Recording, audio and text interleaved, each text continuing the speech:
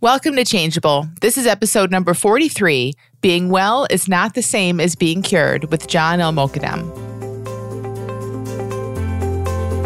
You're tuned in to Changeable with Dr. Amy Johnson. Changeable podcast is all about breaking habits, ending anxiety, and the ironic way change really works. So sit back, relax, and enjoy the show. Hey everyone, welcome back to Changeable.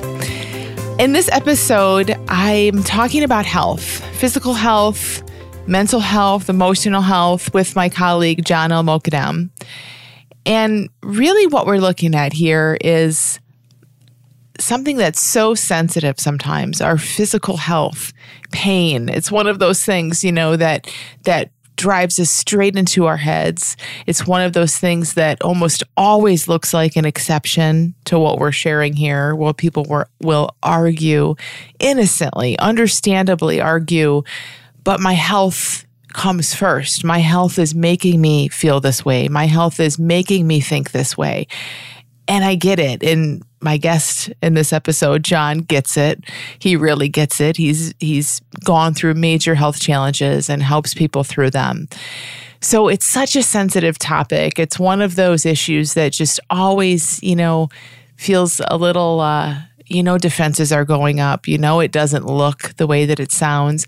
And, what that means to me and to John, I think, is that there's a lot of room to see stuff. There's a lot of room in these really sensitive topics to really lean into what we're sharing and just have that what if attitude and just look in a direction. And a little bit goes a long way. So John and I start this conversation talking about what health means, what it is to us, and not to he and I, but to each of us. Like, what is your definition, known or unknown, like stated or unstated? If someone were to ask you, how do you know you're healthy? How would you answer that? I think the average person says, it's the absence of pain. It's the absence of illness. It's the absence of anxiety. It's the absence of depression, or it's the presence of these things. And what we start to explore in here is, what if wellness? What if true health and true wellness is something that's so much bigger than the presence or absence of anything? All of that stuff that we're checking off our list, it's present, it's absent, it all comes and goes. It all has a quality to it that is relatively superficial. Now, that doesn't mean that you don't feel it in big ways. It does not at all mean that it doesn't impact us, but it's different. It's different from what we're talking about when we really look at wellness and health in this way. So I love the way that John shares, especially again around these topics that are so sensitive at times. And I think he does that because he sees this deeply and also because he's been there. So he has so much compassion. And I just love the way this conversation went. There's room in this one. If you listen with an open mind, whether you have health challenges or mental health challenges or any of that, there's so much room to hear something brand new in this episode. So enjoy and let us know what you hear. Hey, John, thank you so much for coming on Changeable. Hi, Amy. Nice to be back again. Yeah, I'm happy to talk with you. So I thought you would be a perfect person to talk with about this idea of kind of how we define, I guess, health or wellness or whatever it is, and define is a funny way to say it, but I guess the question really, and I know you've spoken about this recently and written a bit about it, is looking at this question of how do we know we're healthy? And for each of us individually, how our concept of, oh, I'm healthy, or this is what health looks like, or this is what wellness looks like, how that impacts us. It's interesting, isn't it? Because just as you were saying that, I was thinking about, why would we even need to define health? Yeah. And I was thinking, as that was sort of going around in my head, and I was thinking, well, we'll try and set a standard, thinking that if we reach the standard, then we get to be okay, right? So people do this with health all the time. So they define health as you've said to me previously, like the absence of pain or the absence of fatigue, the absence of, whatever symptom it might be. And we kind of try and box it into a thing and go, yeah, this is health.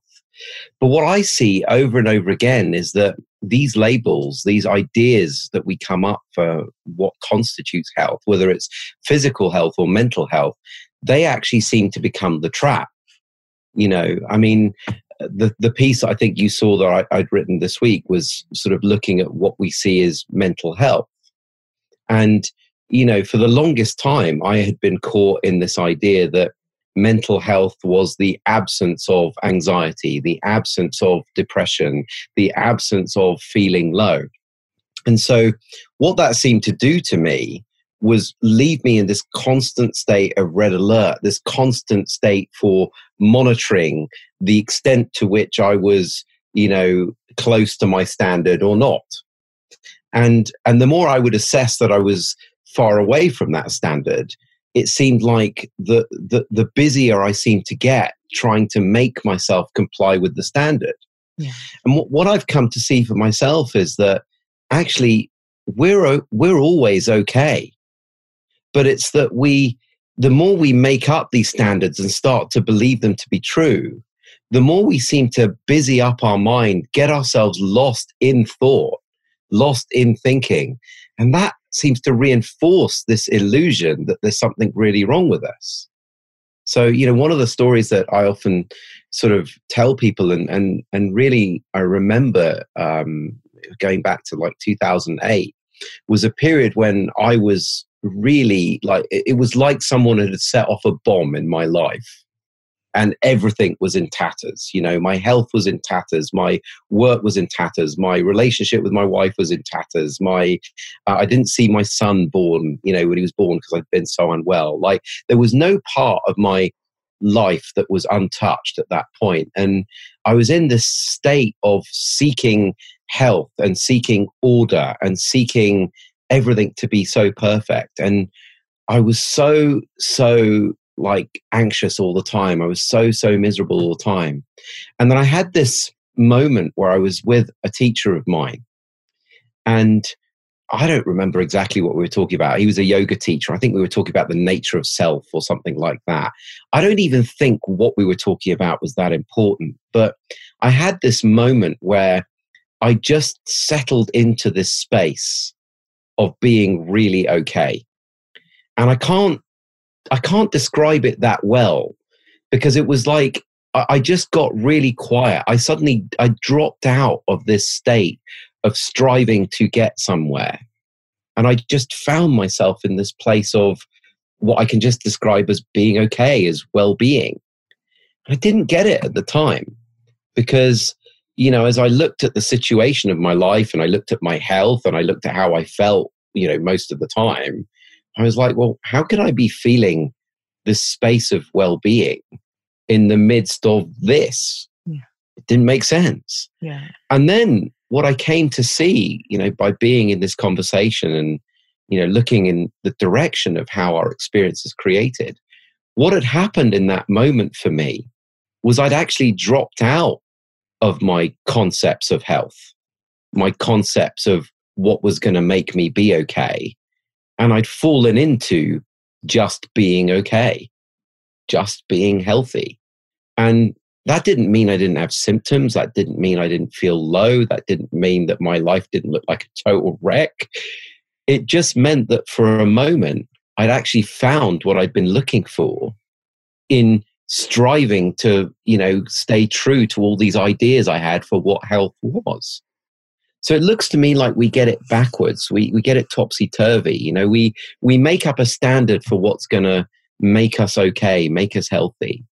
And we strive after that so hard. And all that striving is just lots of noise in our head.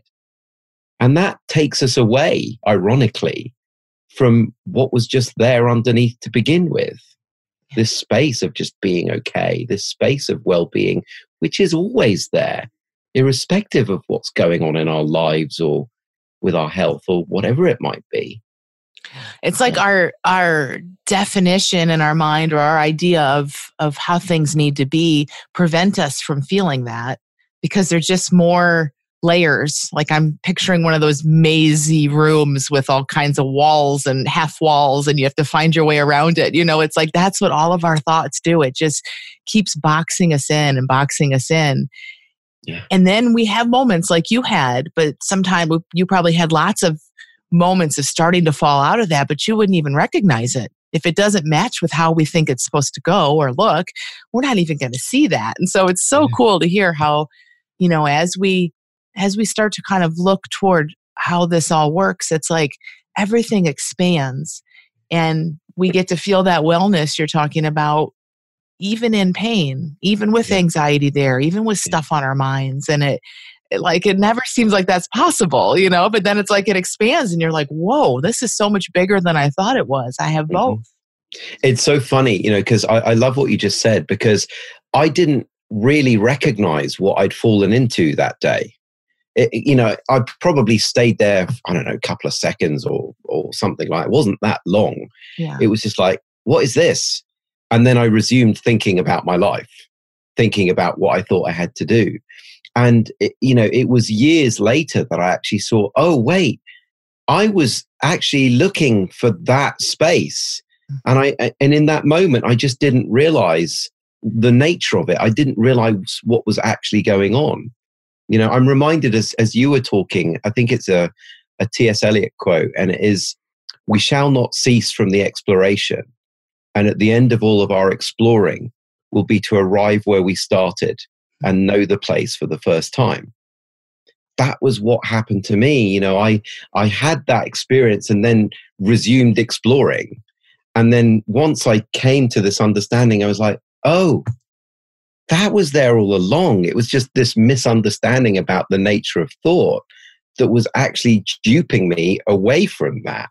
Yeah. So, these days when I'm not feeling great about my life, I'm not perfect in any way, shape or form, but when I'm not feeling that okayness, it's just really good to know that all that's going on is that I'm duped by thought in that moment, right? Yeah. That doesn't even necessarily drop me out of it.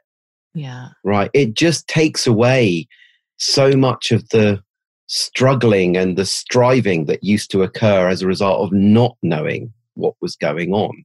Yeah. And to know that there's something so huge in that, like to know that regardless of what we're feeling, regardless of the experience, like nothing has gone awry. Yeah.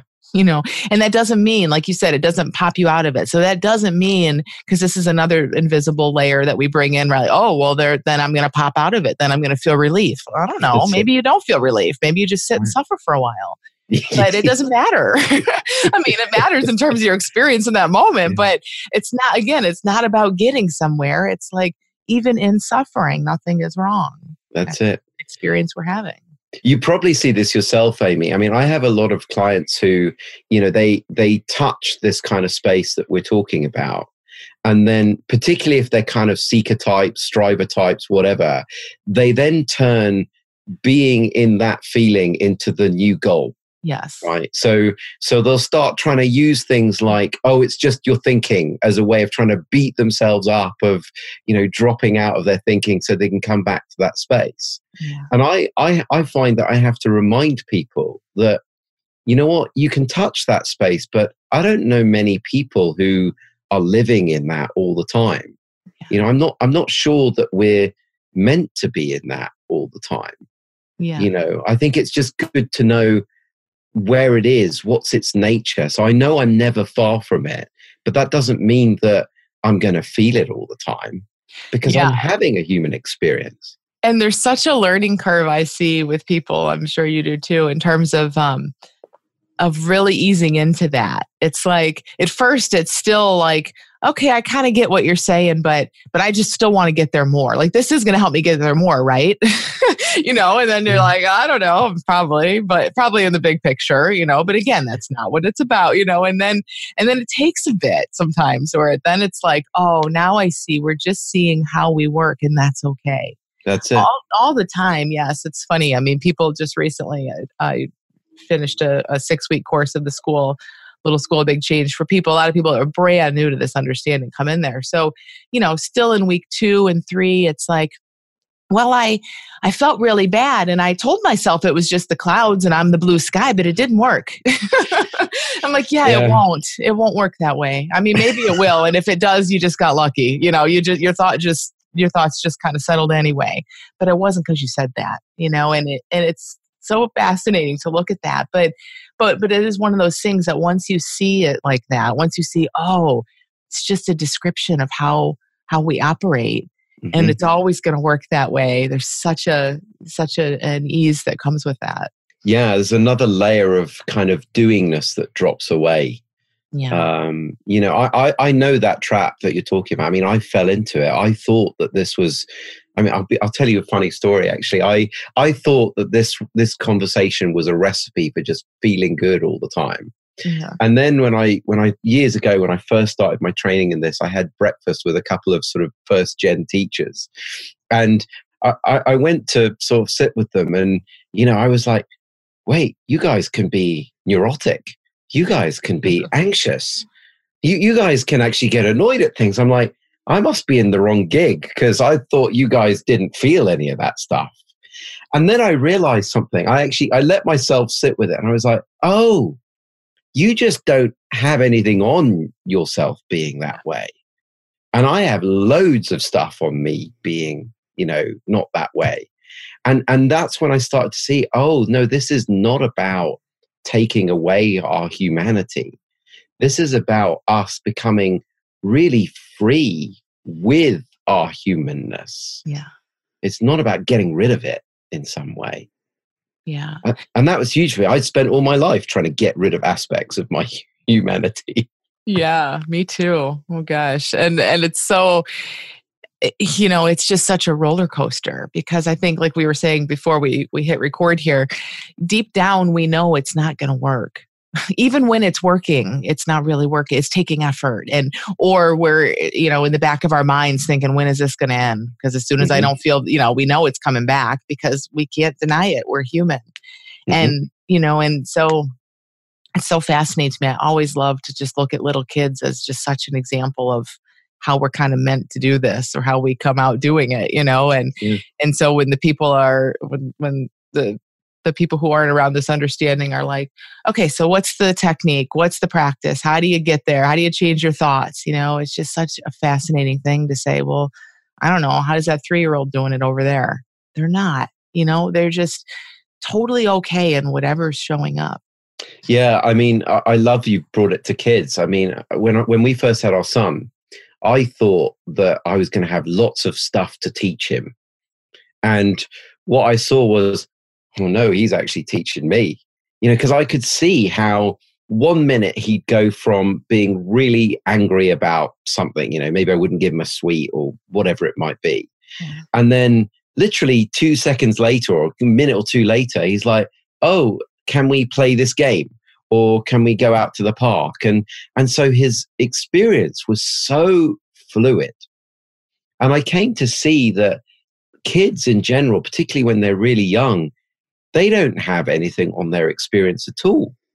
So they do seem to ebb and flow really easily. And then as they get older, and, we as parents come along with our great ideas about things, and we try and make them feel better, and we tell them, no, you shouldn't be feeling that way. And so a lot of the time they start thinking about how they are. And it's the minute we start thinking about how we are and assessing whether that's good or bad against some standard, that we now actually set ourselves up to not only not have a fluid experience, but we often seem to make that experience worse. It seems to exaggerate it. Yeah, I think it's so helpful for parents listening to this to kind of, like, we can see what happens when we start to worry about our kids, and you start to at least worry outwardly. Like, it's exactly what you just said. When the kid knows you're worried about them, suddenly they're thinking about stuff that they weren't thinking about before. That's right. So it's like, if we're watching our kids' health, mental health, physical health, seeing stuff that in our adult minds we think maybe isn't quite right, just fit to yourself. Like, watch how the kids handle that. I think it's so fascinating. A few years ago, my son was biting his nails a ton. like down to bloody disgusting, right?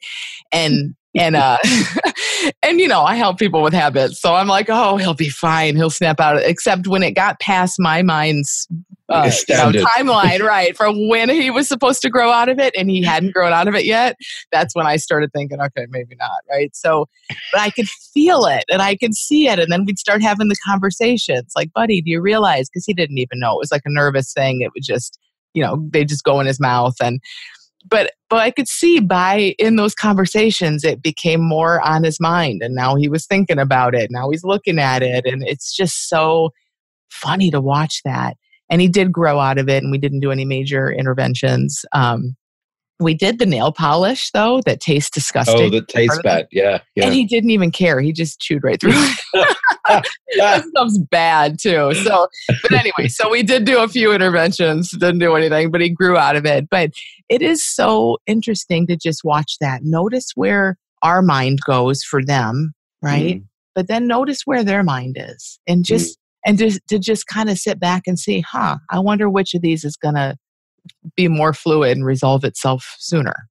It's so funny. I was at a school yesterday talking to a headmaster about this understanding and what I've seen about it. And I was telling him how with the kids that I've worked with, a lot of the time there's so much less work to do with the kids and so much more work to do with the parents in the context that I've been working in. Because actually what happens is, the kid does something like bite their nails, and then the parents go on red alert for that. And the kids then see how much of a problem the parents then have for it. And they think, oh, well, this really must be a problem. Yeah. And now it's on their mind more and more and more. So with the work that I've found myself doing with kids, it's like, actually, if you settle down, like if you take mental health as an example, with the kids I've worked with anxiety, if you help the parents see how anxiety is actually a normal part of being human, right? It's not actually a pathology, so to speak. It's just an aspect of the human condition. Then when their kid gets anxious, they're less likely to go to them and go, oh, you've got anxiety, and what do we do about it? And they'll just go, oh yeah, it's just part of being human. Yeah. And that means the kid doesn't think about it so much. And it leaves space for this fluidity and space for new insight to come through. And it's those things that actually create the changes rather than our interventions most of the time. Yeah. I feel like we should address something that might be on people's minds. You probably get this often around, like, if somebody's listening with a physical health or mental health concern, right? Something that they would like to have go away or change, or at least have a different experience of. If they're listening thinking, yeah, but if I'm not thinking about this and watching it, and maybe even if I'm not worrying about it a little bit, it's just going to keep getting worse. Like, what do we say to that? I mean, there's some common sense, some inner health that's there guiding us, right? That doesn't take our monitoring and thinking about. Right. Yeah. I think that is the thing to see. I mean, part of it is so when I talk to people about physical health, there's an aspect of the conversation which is about drawing their attention to see the millions of bodily processes that go on in their body without them even thinking about them. Yeah. Right. So they cut their hand. They don't spend a lot of time thinking about it. They just go, oh, I've cut my hand. That might be sore for a bit. And something sorts that out. Our heart beats, even though we're not thinking about it. We digest our food without thinking about it. And I think we often think, oh, health is an exception to that, right? So I got to handle this one, particularly if it's something that's quite scary. And I think there's two aspects to that, or a couple of aspects, actually. The first is helping people see that what we've talked about already, that being okay has nothing to do with getting rid of whatever symptom it is that they've got, whatever condition it is that they've got. Second, there is already an intelligence built into us. And the nature of that is it's built towards health, right? It's built towards repair. It's built towards fixing things. And when you really look at it, half the time it doesn't require our intervention. particularly in the case of our body, we can see all the things that go on without our intervention. Yeah. But thirdly, there's something about seeing that if there are things that we need to do, those things we know to do them. They aren't things that we have to think about. So, I'm not one of these people that says, yeah, just stop thinking about it and you get well and you don't need to take medicines and you don't need to take anything. It's like, I don't think that's true. But equally, we don't need to sit there and get lost in our thinking trying to figure stuff out as a means of knowing what there is to do. Yeah. Right? Because when you look at the nature of that, there are loads of things that we just do because we know to in the moment. And the same is true of knowing to go to the doctor, knowing to take a medicine, knowing to take a supplement. Like, we don't have to get lost in our thinking and take ourselves away from our well-being to know those things. Those things, that knowingness comes from our well-being. Yes. Part of that intelligence. I think that's so huge. So that just took so much off of me when I first saw that. Like, wow, we are designed for this, because isn't that at the root of so much of anxiety and then physical health issues, and all of that is like we pretend like we need to run our own lives and run our own bodies and run our own minds. Are you kidding me? Like that. And we don't know how. So that's even worse news, right? Like, yeah. I'm in charge of this and I don't know what the heck to do. Horrible. Yeah, no one gave me the instruction manual for that. Yeah. Yes, that's horrible news. But I love what you're saying. I think that's so huge to see, is like, just look in the direction of that. Like look at how much is being done. It's the same mentally, right? It's like, we think, oh, I thought this, and then I thought this instead. Like, do you know how many thoughts you had that you weren't even aware of because you didn't need to be? There's so much that's happening behind the scenes. And when we look there, everything gets so much easier. Yeah, the more we see how it's working behind the scenes, just the less we have to do, because we see just how much is actually being done despite us. And it's such a trap, isn't it? Thinking it's up to me. I mean, that was a massive one for me. I mean, it looked like, my wife used to joke, she said, oh, you've got a 10-year plan for your life. And there was, on that plan, I don't think there was an aspect of my life that I wasn't trying to run or control or shape. Yeah. And I see that I didn't really do a great job when I had the 10-year plan, but I still seem to handle those things without the 10-year plan, which is just interesting because it tells me there's something else at cause other than me and my lovely ideas of what I think I do, to make my life happen. Yeah. Oh, this is so great. Thank you so much for this conversation. I think, I think one of the biggest things, kind of where we started, is like, and you've said this several times in this conversation, and when you spoke with the students in my school, which was really impactful for them, is, we don't need to be healthy, free of symptom, free of nothing needs to change in order for us to be well. That's a huge thing to look toward. Yeah. We often talk about it in terms of the difference between, having health and being cured, right? We think that being cured is what leads to health. Actually, you're already healthy, but the idea you've got to cure yourself is the thing that's taking you away from the health. Yeah. Huge. Awesome. Thank you so much, John. Great talking with you. Pleasure as always.